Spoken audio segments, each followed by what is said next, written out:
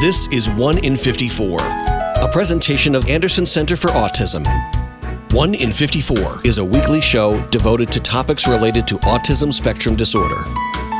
Good morning and welcome to 1 in 54, the weekly talk show on topics related to autism spectrum disorder. I'm your host, Eliza Bozensky, Chief Development Officer at Anderson Center for Autism.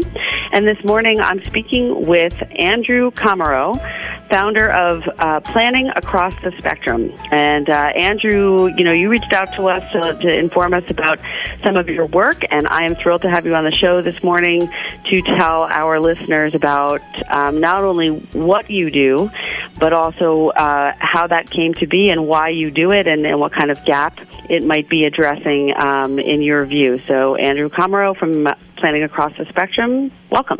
Thank you. Thank you for having me. So I founded Planning Across the Spectrum a couple years ago. I've been a certified financial planner for 10 years, and I really enjoy solving problems. And after I was diagnosed on the autism spectrum myself, I did transition my practice to very specifically focus on families with a lot of non-traditional financial planning questions, right? A lot of times they don't even know what are the right questions to even ask, and hungry for benefits and resources and being able to help and point people in the right direction. I saw the large need, so that's why I started it. Okay, so you got a personal connection, and you just covered kind of a gap that your work is addressing. I would agree with you. Having spent quite a number of years working here at Anderson and interacting with families, some of whom have a loved one who's been recently diagnosed, some of whom are raising a loved one on the spectrum or having a loved one on the spectrum as an adult living with them and sort of starting to wonder about the longer-term future. Those financial questions in terms of the best way to plan are huge, and I would agree that that they're not always going to be best answered by something traditional, at least without an understanding of some of the nuances and the specifics that a family with a loved one on the spectrum might have those questions. So let's go back a little bit. You've been a certified financial planner for 10 years. Did you develop a love of financial planning? Is there something in your childhood or when you were in school that really got you moving in this direction? Are you what is it about financial planning in particular, that type of problem solving, that you enjoy? I really just enjoy money, how money works, right? And I also really enjoy fixing problems. I remember I was probably, 4 years old. There was, a tag sale, right? I loved handling the money, yep. Or even just fascinated with it. I took my bar mitzvah money at 13 and I bought, Palm Pilot. If anyone remembers them, slightly dating myself. I do. And when they were, yes. And, and then I learned how taxes work, too, after I sold that. I didn't think that was right, and still don't. But no, so I've always just had a fascination, a love for it, and then I turned that into, again, helping other people, be successful with it, too. That's great. I'm thinking back to my, when I was growing up, and I'm wondering if you ever played the game Monopoly, and if you did, were you the banker? I was actually going to bring up Monopoly. Yes, not only was I the banker, but nobody liked playing with me, right? Because, statistically it's it's the red properties, right, that you're going to land on the most, and then I wouldn't want to trade. So, no, I was not fun to play Monopoly with. So a little too close to home.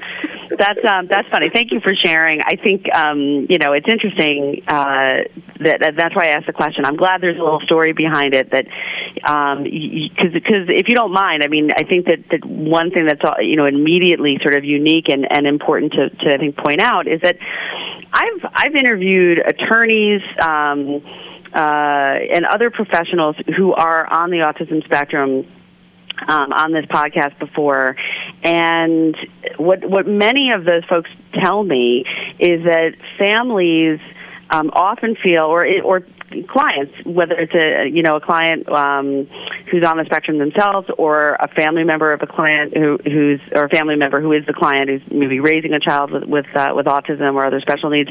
They tend to feel really more comfortable because I think that there's maybe just a general sense of this person's going to sort of understand all of what I'm facing and all of the questions that I have from a slightly different perspective. So I do appreciate you sharing that information, and I think it's an important aspect of how you brought two things together to kind of follow a passion of yours, obviously something that you enjoyed and have enjoyed from a young age. I can kind of imagine you with the box of money at the tag sale. I get that.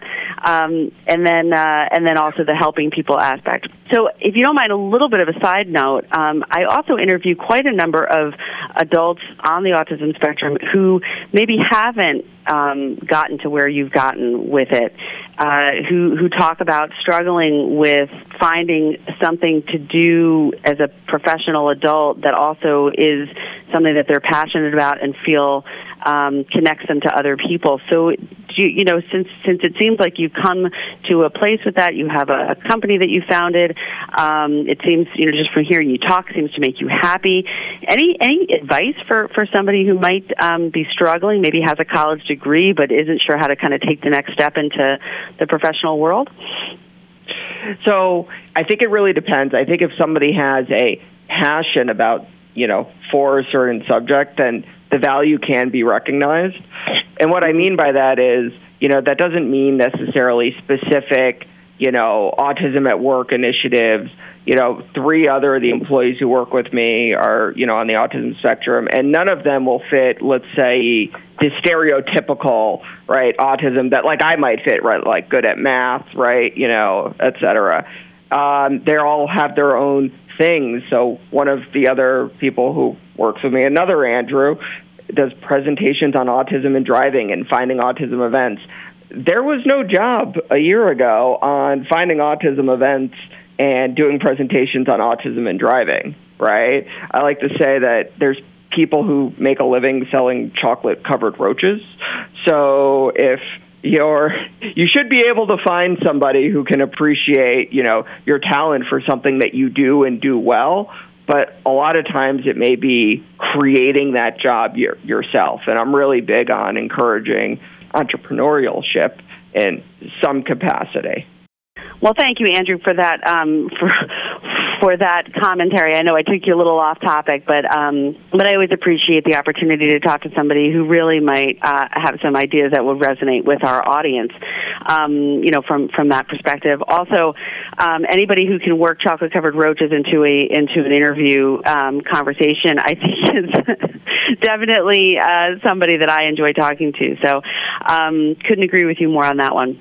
So we have a couple minutes before our break here.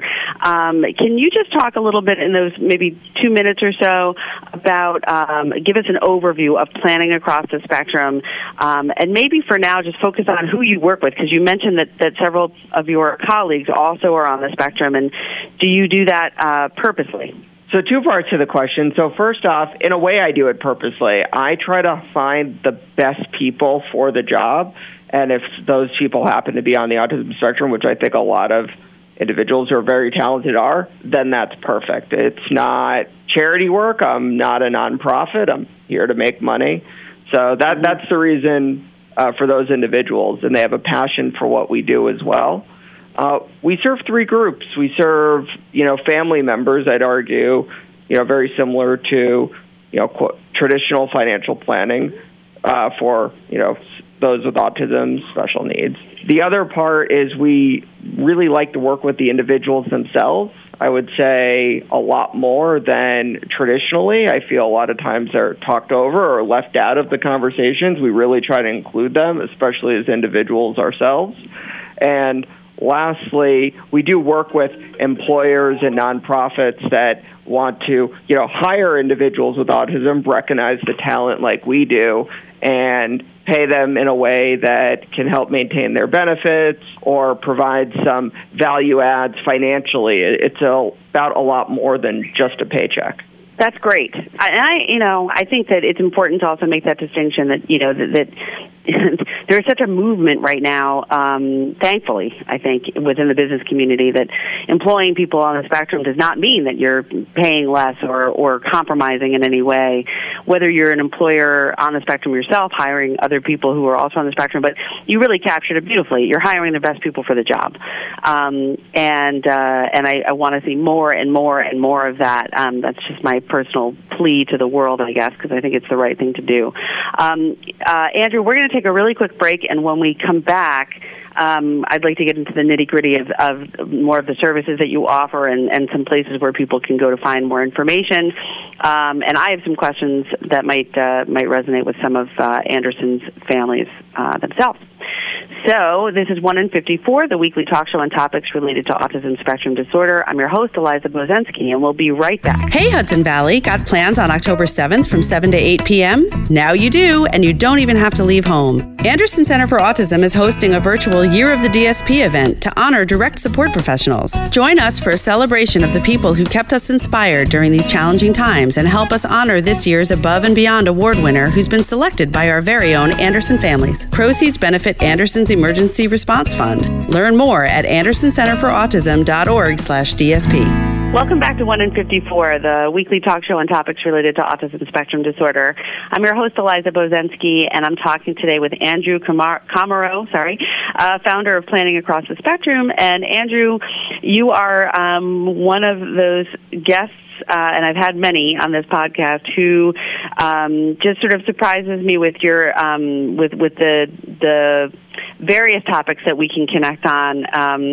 Not just obviously financial planning, which is one of the main things that you do for your business and through your company, Planning Across the Spectrum, but also just I think about interacting with people and employment and following your dreams and pursuing your passions and your talents. So it's been a really nice conversation so far, and I thank you for that. I am perusing your website, which I think we should throw out there. It's planningacrossthespectrum.com, just as it sounds, planningacrossthespectrum.com. And you have, obviously a homepage about us, who you serve, your resources, but you also have events. So just to be a little different, can we start there? What types of events are you at? What are you doing there? What would people who come to see you, or if it's virtual, sort of log in or follow the link to find you, what would they hear from you? Well, actually, that's a great question. So we do have a lot of virtual events, but our event calendar is something unique in itself. We have, and I'm not exaggerating, thousands and thousands of events, anything, autism related from around the country, virtual or in person, that are, not, a lot of them are not ones where we're participating in, just something to provide a resource, right? We hear that, families and individuals, they're looking for information and resources. So, we felt the need and the want from people to, well, where can I go for this, sensory friendly or something like that, or this informational or this advocacy? So we, try to put it all together in one place. Well, I can see that you have, and there's, so I would definitely encourage people to go to planningacrossthespectrum.com because there's quite a number of events listed here, quite a lot. And I think that is something that so many people, so many families, when they're talking to me too, just, one of the things you hear over and over again is there's just no place to go. When nobody, where do I go for information? Where do I go for this resource? So I think it's lovely that that there's information in here, sort of very close to what your company does, and also just something for everyone. There's social things. I saw that too. There's social events and advocacy, informational, and all of that. So very, very comprehensive. Let's jump now, because I can't let you off without talking specifically about what you do and how it all works. Can you talk now about the actual services that you provide or your team provides, and maybe cover things like also can people interact with you virtually? in person? Is it phone based? Are you flexible with that? I'd love for people to know how accessible you are to them. I consider myself accessible, probably too accessible. We can do business any state in the country. I always make a promise to get back to any communication with 24 hours, but usually it's closer to 24 seconds, so I'm very quick to respond. And so I think, although a lot of what we talk about is complicated, I try to, meet people where they are and in the communication style that's most comfortable for them. Great. So especially now with, the pandemic in our lives, I think a lot of people even more so are feeling much more comfortable talking on the phone or doing a Skype meeting or a Zoom call or something to get their questions answered. So that's great. The flexibility, I think, probably helps a lot of people.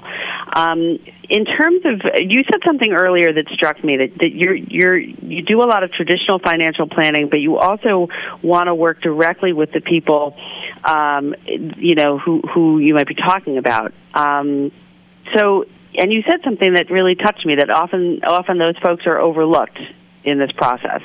People are planning around them, for them, but not necessarily with them.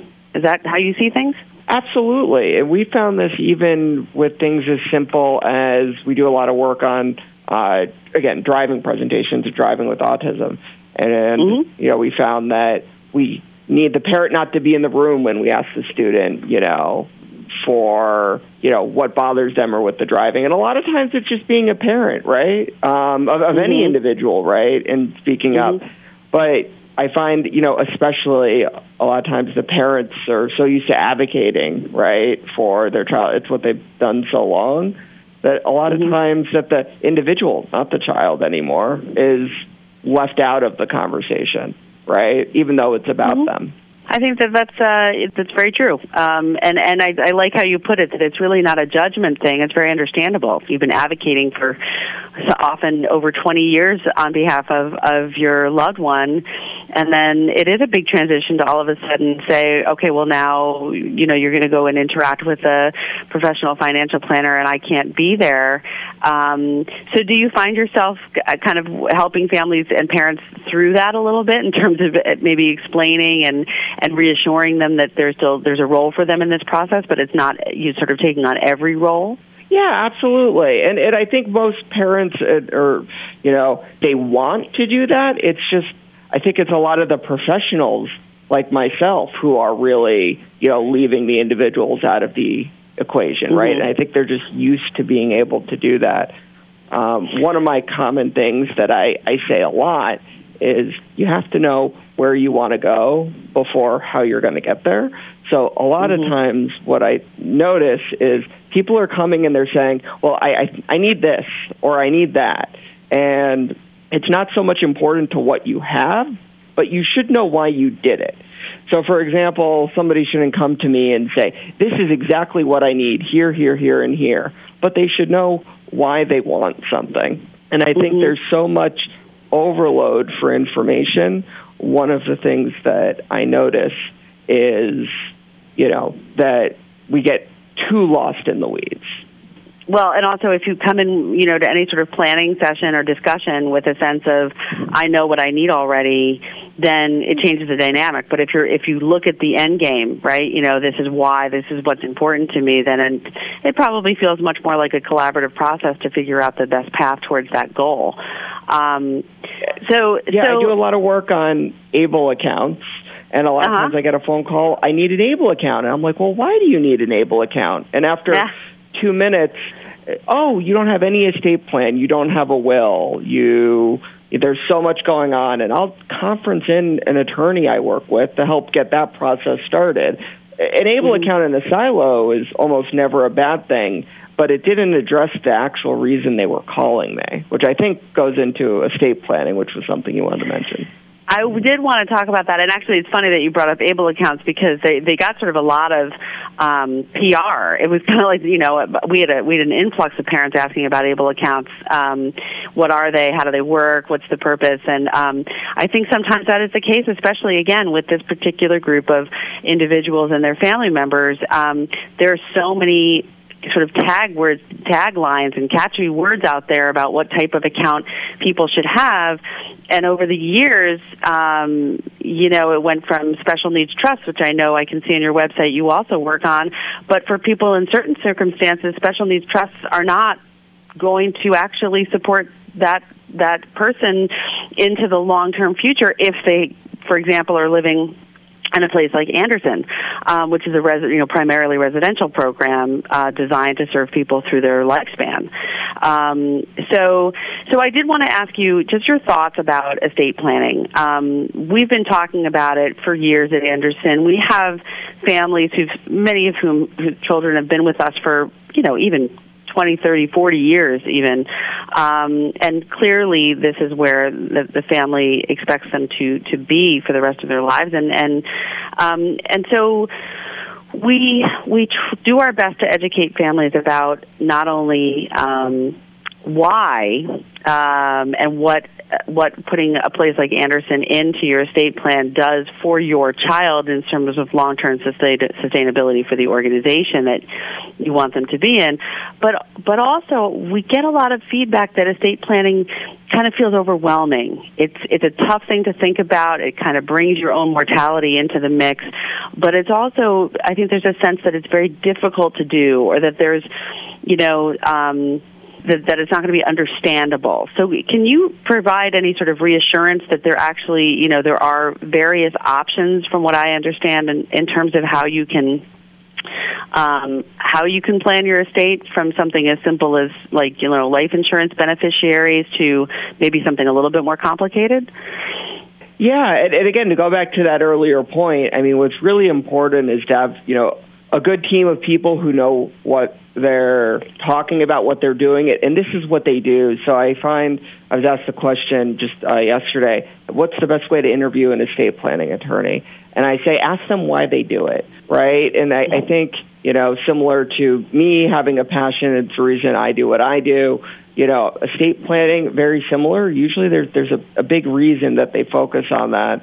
And there's other qualifying factors, but you should understand that an estate plan is how everything works together. So, a trust is not a plan. Having insurance is not a plan. Those are tools. So you should be able to go to, an attorney or a team and say, what I want is for, my son to, live, Anderson forever, but I also want so much money to go to, charity. I have some other children as well. Here's what I want. And a consultative approach should be, okay, well, there's 3 ways to make those happen. Let's go over, the pros and cons to each of those. And then that gets, implemented. I think, especially when it comes to this type of estate planning, it's the most important thing you can do, because you won't ever know if it worked out correctly, right? You won't be here, so you won't know if it's the $1,000 you might save going to, someone less expensive or not doing it the right way. I just don't think there's a more important thing that you can really make sure is done correctly the way that you want it done. Well, I think that's beautifully said, and I love the fact that your best advice there is ask professionals why they do what they do.